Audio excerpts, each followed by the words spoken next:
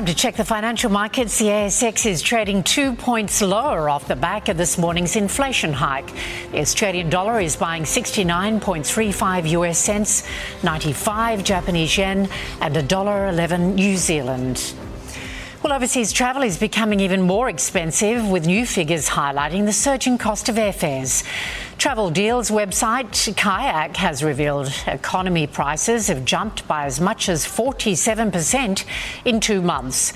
The cost of flying to further destinations has skyrocketed, with major increases to flights to Copenhagen, Athens and Honolulu.